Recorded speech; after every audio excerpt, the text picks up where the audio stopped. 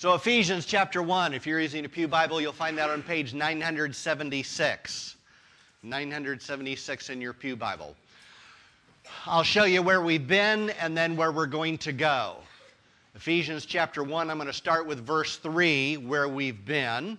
And I think we've been up through verse, I'm not sure where we've been up to, through verse, looks like probably 7 at any rate. So 3 to 7, it looks like this. Blessed be the God and Father of our Lord Jesus Christ, who has blessed us in Christ with every spiritual blessing in the heavenly places, even as he chose us in him before the foundation of the world, that we should be holy and blameless before him. In love he predestined us for adoption to himself as sons through Jesus Christ, according to the purpose of his will, to the praise of his glorious grace, with which he has favored us in the Beloved. In him we have redemption through his blood, the forgiveness of our trespasses, according to the riches of his grace. It's a celebration of blessing, a celebration of praise. What we've highlighted in the weeks up until this point, we've highlighted this idea of the Father's blessing, the Father's choosing, the Father's predestinating us for adoption. We talked about the word predestinate, the yellow words we've spent particular time on, adoption. And then in him we have redemption. We spent time last week on the word redemption. And all this is only possible because of Christ. God the Father hasn't made all these wonderful plans, and all we have to do is this one thing. No, it all depends on Christ, the success of Christ. Christ is the reason why the Father's plans are brought to fulfillment, because he perfectly satisfied all of the Father's plans. He saw them through. He completed them. So it's all done in Christ, which are the pink words, and all of this is to the praise of his glorious grace. This is all a work of grace, a beautiful, splendid work of grace. Now, building upon that, we have verse 8, which he lavished upon us in all wisdom and insight, making known to us the mystery of his will, according to his purpose, which he set forth in Christ, as a plan for the fullness of time, to unite all things in him, things in heaven and things on earth. Two simple questions, and then we'll build upon that. The simple questions are, who is the he, and what did he lavish? We're starting out, this is all, our Bible has it broken up, and I've told you this probably every week. Verses 3 to 14 are one sentence the way Paul wrote them. So it's a very complex sentence. And it's sometimes easy to get lost in the pronouns or the moving pieces as to who's doing what. So he lavished upon us. Who's the he and what did he lavish? The he goes all the way back to God the Father in verse 3. God the Father of our Lord Jesus Christ has blessed us. And then we've got all these components of the blessing. The choosing, the predestinating, the adoption, in Christ we've been redeemed, the forgiveness of our sins, and now he's lavished upon us. The lavishing upon us refers back to what we just read in verse 7, the riches of his grace. He's lavished his grace upon us. He hasn't just doled it out. Remember, it's according to his grace. Not just out of his grace, because even a drop would be out of his grace, but it's according to how much grace God has, and is commensurate with that. That's a lot of grace, which is why the sentence is so long, which is why there's all these very theological words that have so much meaning and so much depth, and that's why D. Martin Lloyd-Jones spent so many years teaching through Ephesians, because he understood something of the complexity, something of the beauty of all God has done in his grace. I've got a new definition of grace. Many of you are familiar with the idea of grace kind of being an acronym, God's riches at Christ's expense. Another definition was provided by the Life Application Bible Commentary. I liked what they said.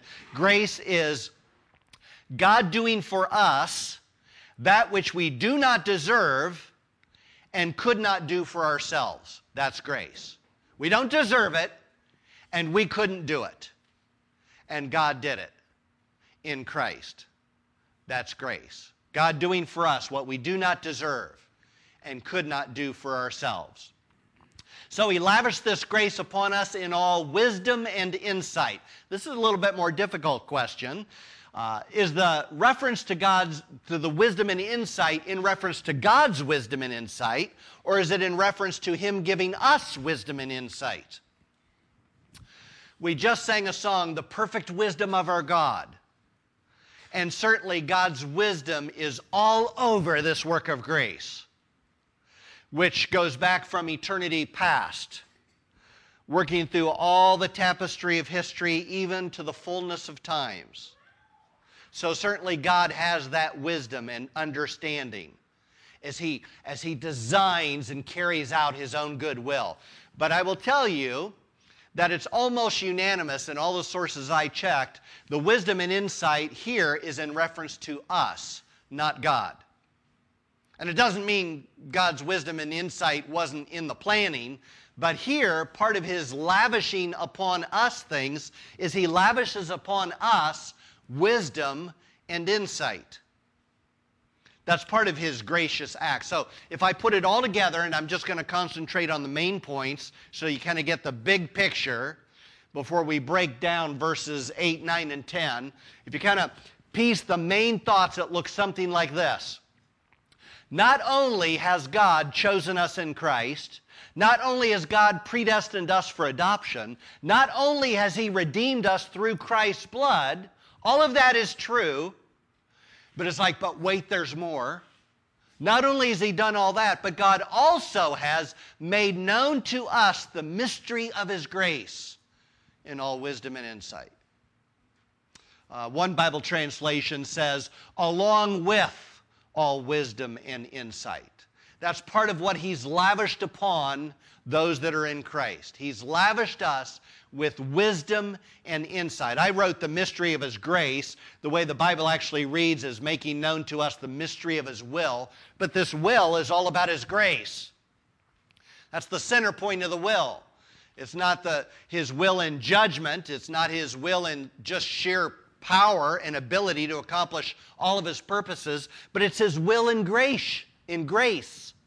So he's made known to believers the mystery of his grace, the mystery of his will. So let's talk about the word mystery. The word mystery in our culture generally has to do with the idea of things you don't understand. It's a mystery. You read a mystery and you see all these clues, which you may not even recognize them as clues, but it's a mystery in that things are happening that you're not appreciating or understanding, and then maybe at the end of the book, all of a sudden you get it. But that's not how the word mystery is used in the Bible. In our culture, mystery means you don't know. In the Bible, when it talks about mystery, it's here's something you didn't know, but now you do. So mystery in Scripture has to do with what we know, not what we don't know. If you're skeptical, I've got two passages of Scripture where this is very clear. The first is Romans. Paul says, now to him who is able to strengthen you according to my gospel and the preaching of Jesus Christ, according to the revelation of the mystery that was kept secret for long ages, but has now been disclosed and through the prophetic writings has been made known to all nations, according to the command of the eternal God, to bring about the obedience of faith. To the only wise God be glory forevermore through Jesus Christ. Amen. In the Bible, a mystery is you couldn't have known this ahead of time, but now God has disclosed it. God has revealed it. The mystery is for believers in particular to see and understand. The second passage is just a couple books over from where we're at. This is in Colossians, and I'm going to use Berkeley's translation from 1945. Not because Berkeley is somehow doing some sleight of hand, and I couldn't make the same point from any Bible that we have represented here, but only because this is another case where it's in the middle of a sentence, and Berkeley kind of divides it up neatly so that I don't have to keep going back one more verse so that I'm not quoting in the middle of a sentence. Berkeley does a nice job of making it succinct. So Berkeley renders it this way. Paul says, I've become a minister of the church by divine appointment that was given me, to preach fully to you the Word of God, the mystery, which he uses the word secret, but it's the same word mystery, to preach fully to you the Word of God, the mystery that was hidden from ages and generations, but which now has been revealed to his saints, to whom God has chosen to make known what is the wealth of this glorious mystery among the Gentiles. And then here's the mystery in Colossians, which is Christ in you, the hope of glory.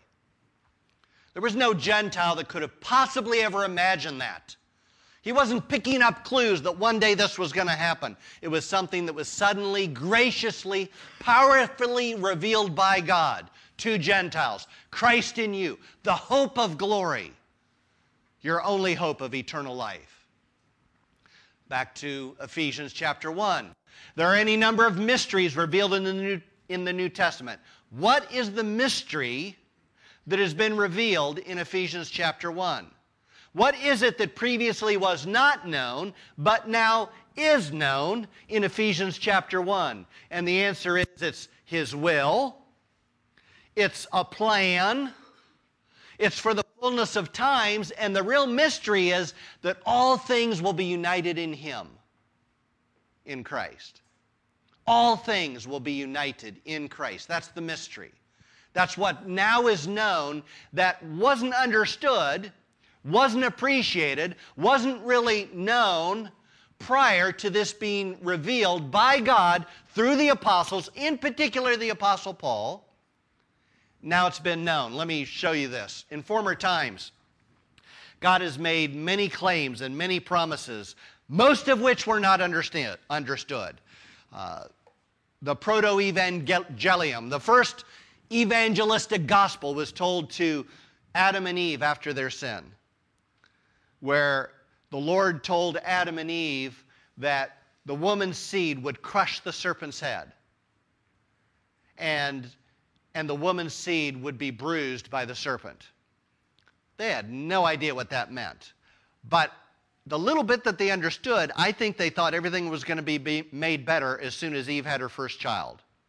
They thought the solution was right then, and it would go back to the way things were before sin. But it didn't happen like that.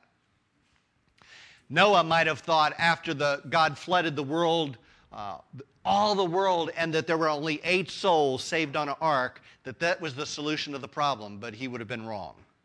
And Noah himself demonstrated that when he got drunk in his tent after he came out of the ark. And there were still problems after they came out of the ark, and civilization reproduced all of the evil that was there before the flood.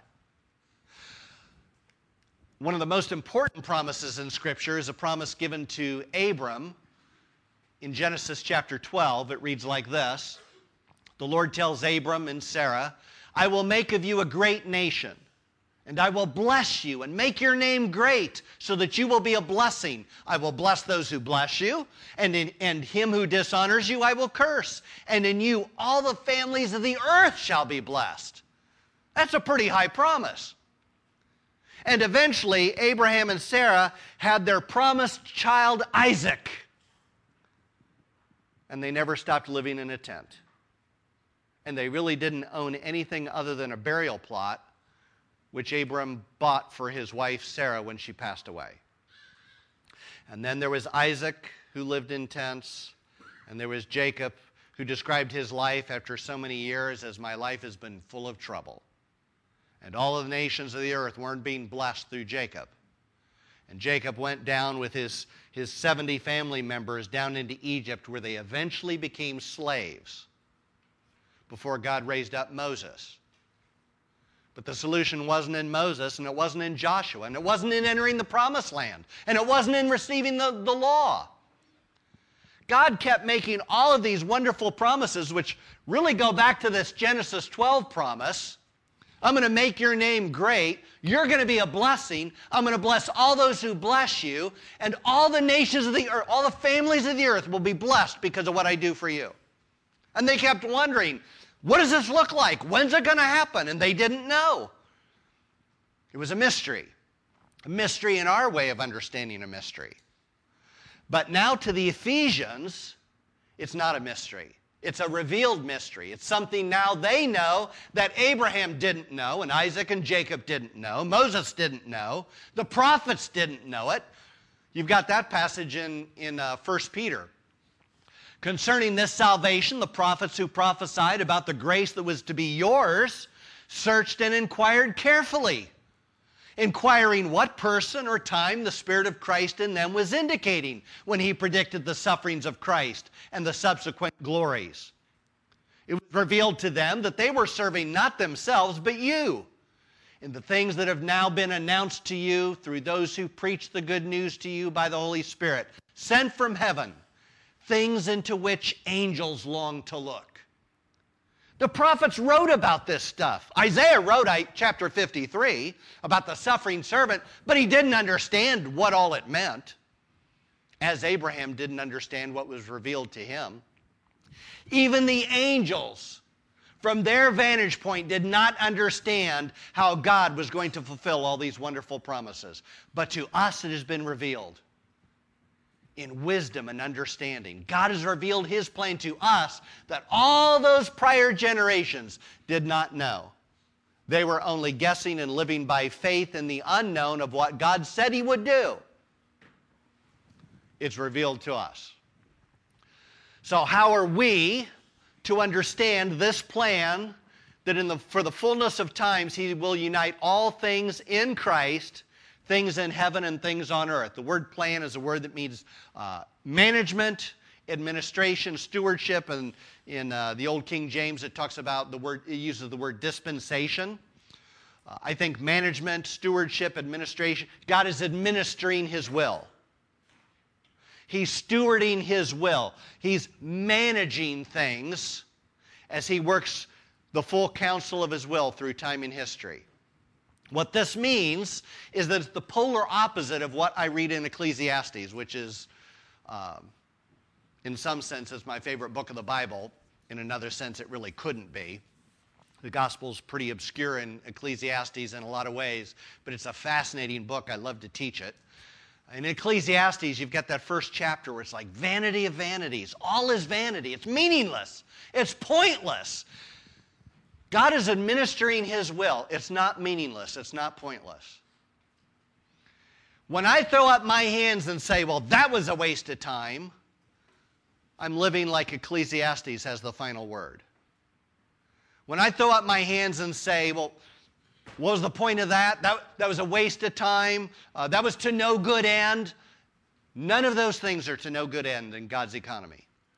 He is managing and stewarding his will, and it's on that basis that Christians are given the promise in Romans 8:28. He works all things for the good of those that love him, who are the called according to his purpose. All things for good. All things for good. There's no wasted moments in God's economy. There's nothing that God is not using in my life as part of the tapestry of his grace, which we sang in the perfect wisdom of our God. I don't live in Ecclesiastes. I sometimes do practically, but by faith, that's not where I'm to park. That's not where I'm to live. God has purpose in all that he's doing in the church and in the Christian. So it's the opposite view, this idea that God is managing and administering his will. History is moving toward a glorious goal, and it is right on track. It is right on track. God doesn't delay his purposes for man, woman, child, nation, or king. It is right on track, as it has always been right on track.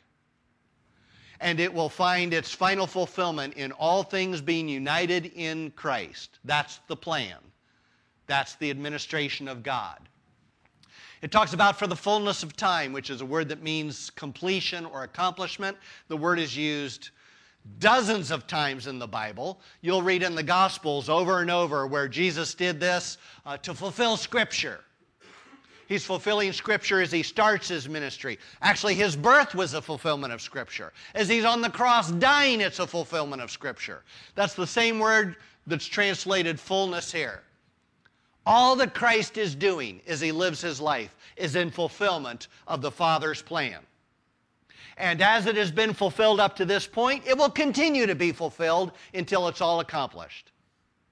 Because God fulfills his will perfectly In Galatians chapter 4 is a really good example of this. It says, Paul says, in the fullness of time, Christ came. Does it actually talk about Mary's birth? I'm not sure. In the fullness of time, when the fullness of time had come, God sent forth his Son, born of a woman, born under the law, to redeem those who were under the law so that we might receive adoption as sons. When did Christ come? When was he born? In the fullness of time. According to the administration of God's will, at just the right time, just according to plan, that's when he came. And he fulfilled God's will in coming, in being born. It's the same word that's used in Acts chapter 2, when the day of Pentecost had fully come. That's out of the New King James Bible, because that word fully is not translated in most Bibles. Most Bibles just are going to have something along the lines of, when the day of Pentecost came, just like it came every year. But that's really not what Luke wrote in Acts chapter 2. He used the word fully. When the day of Pentecost had fully come. Because the day of Pentecost, which was celebrated as a Jewish feast through the Old Testament, it had not fully come then, because it was pointing to the day when the Father and the Son would pour out the Spirit upon the church. That's its fullness. That's why they celebrated the day of Pentecost all those centuries in the Old Testament, to point to this one great pouring out of the Spirit at Pentecost. So when it had fully come, right on track according to God's plan, this is what transpired in Acts chapter 2. Especially interesting is Romans chapter 11. These are verses we looked at when we were in Isaiah. I'm going to look at them very briefly because I do think they play in a very important way, but I don't have time enough to break it down again. It looks like this. The word fullness. Romans chapter 11. This is from the Christian Standard Bible. Paul says, I ask then, have they, referring to Israel, to the Jews, have they, Israel, stumbled so as to fall? The answer, absolutely not. On the contrary, by Israel's transgression, salvation has come to the Gentiles to make Israel jealous. Now, if Israel's transgression brings riches to the Gentiles, the world, and Israel's failure riches for the Gentiles, how much more will Israel's fullness bring? God has a plan for Israel. It's not been fully accomplished yet, but he's got a plan. And it will be fully accomplished according to the Father's will. That's Israel. If you go a little bit further, same chapter, verses 25 to 27. I don't want you to be ignorant of this mystery, brothers and sisters, so that you will not be conceited. A partial hardening has come upon Israel until the fullness of the Gentiles has come in. God's got a full plan for Israel. He's also got a full plan for the Gentiles. And both will fully be accomplished according to the Father's will. Both will fully be accomplished. That's in Romans chapter 11. Here, he's going to unite all things in him. That full plan for Israel and that full plan for Gentiles, it will all be united in Christ. It will all be brought into one entity. We're not going to go through a new heaven and a new earth and be picking out Gentiles and Jews and, what's God's plan for the Jew and what's God's plan for the Jew. It'll be fully united in him in the fullness of time. The word united means to sum up, to bring together. It's the sum of all the moving parts, all the things that may seem disconnected now. You've got Old Testament truths and prophecies and promises. You've got prophecies and promises regarding the church and the New Testament, and there's lots of moving parts. One day it'll all be summed up in the fullness of time in Christ. A good way to understand this is to think about musical instruments. You've got, before an orchestra, you've got all these sounds that seem kind of dissonant. They don't make a lot of sense. It's not beautiful. You don't go to a symphony to hear this.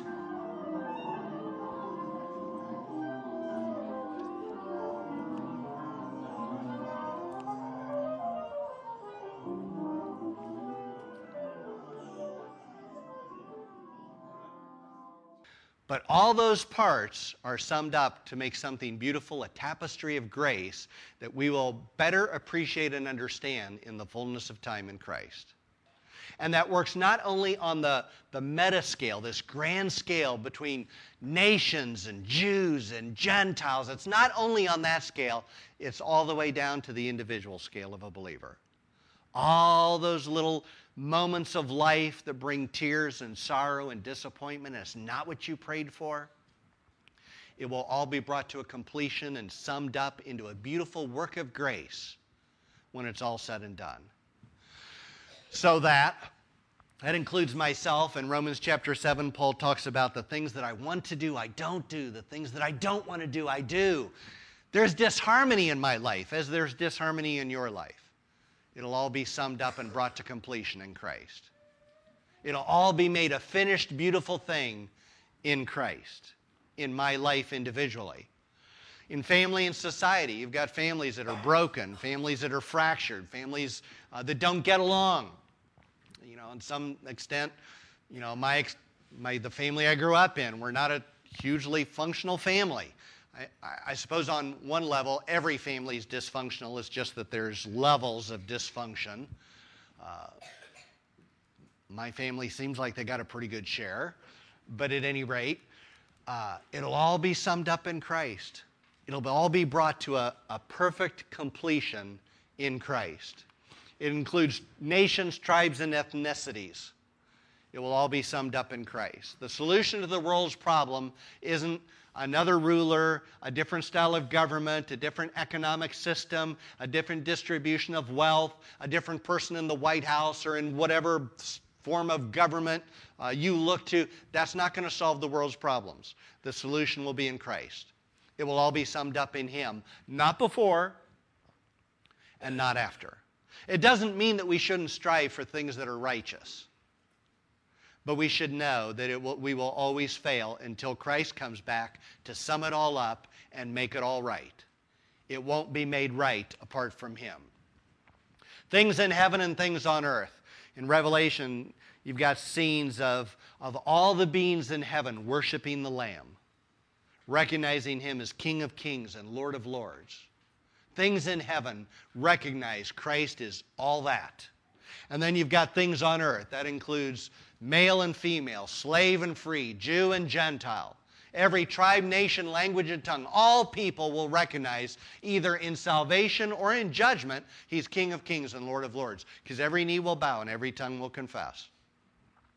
And those things on earth includes all of creation, because all of creation is waiting for the day when the curse of sin is removed from the world. And it will be. It will all be summed up in Christ. Someday, one day, in Christ. What are your comments and questions?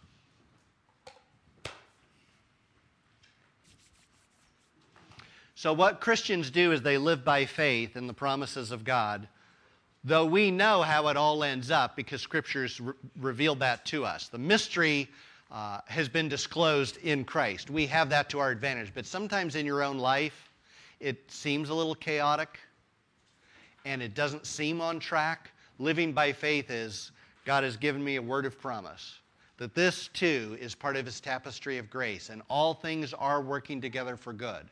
And I can trust Him in my disappointment. And I can trust Him in my sorrow or my tears.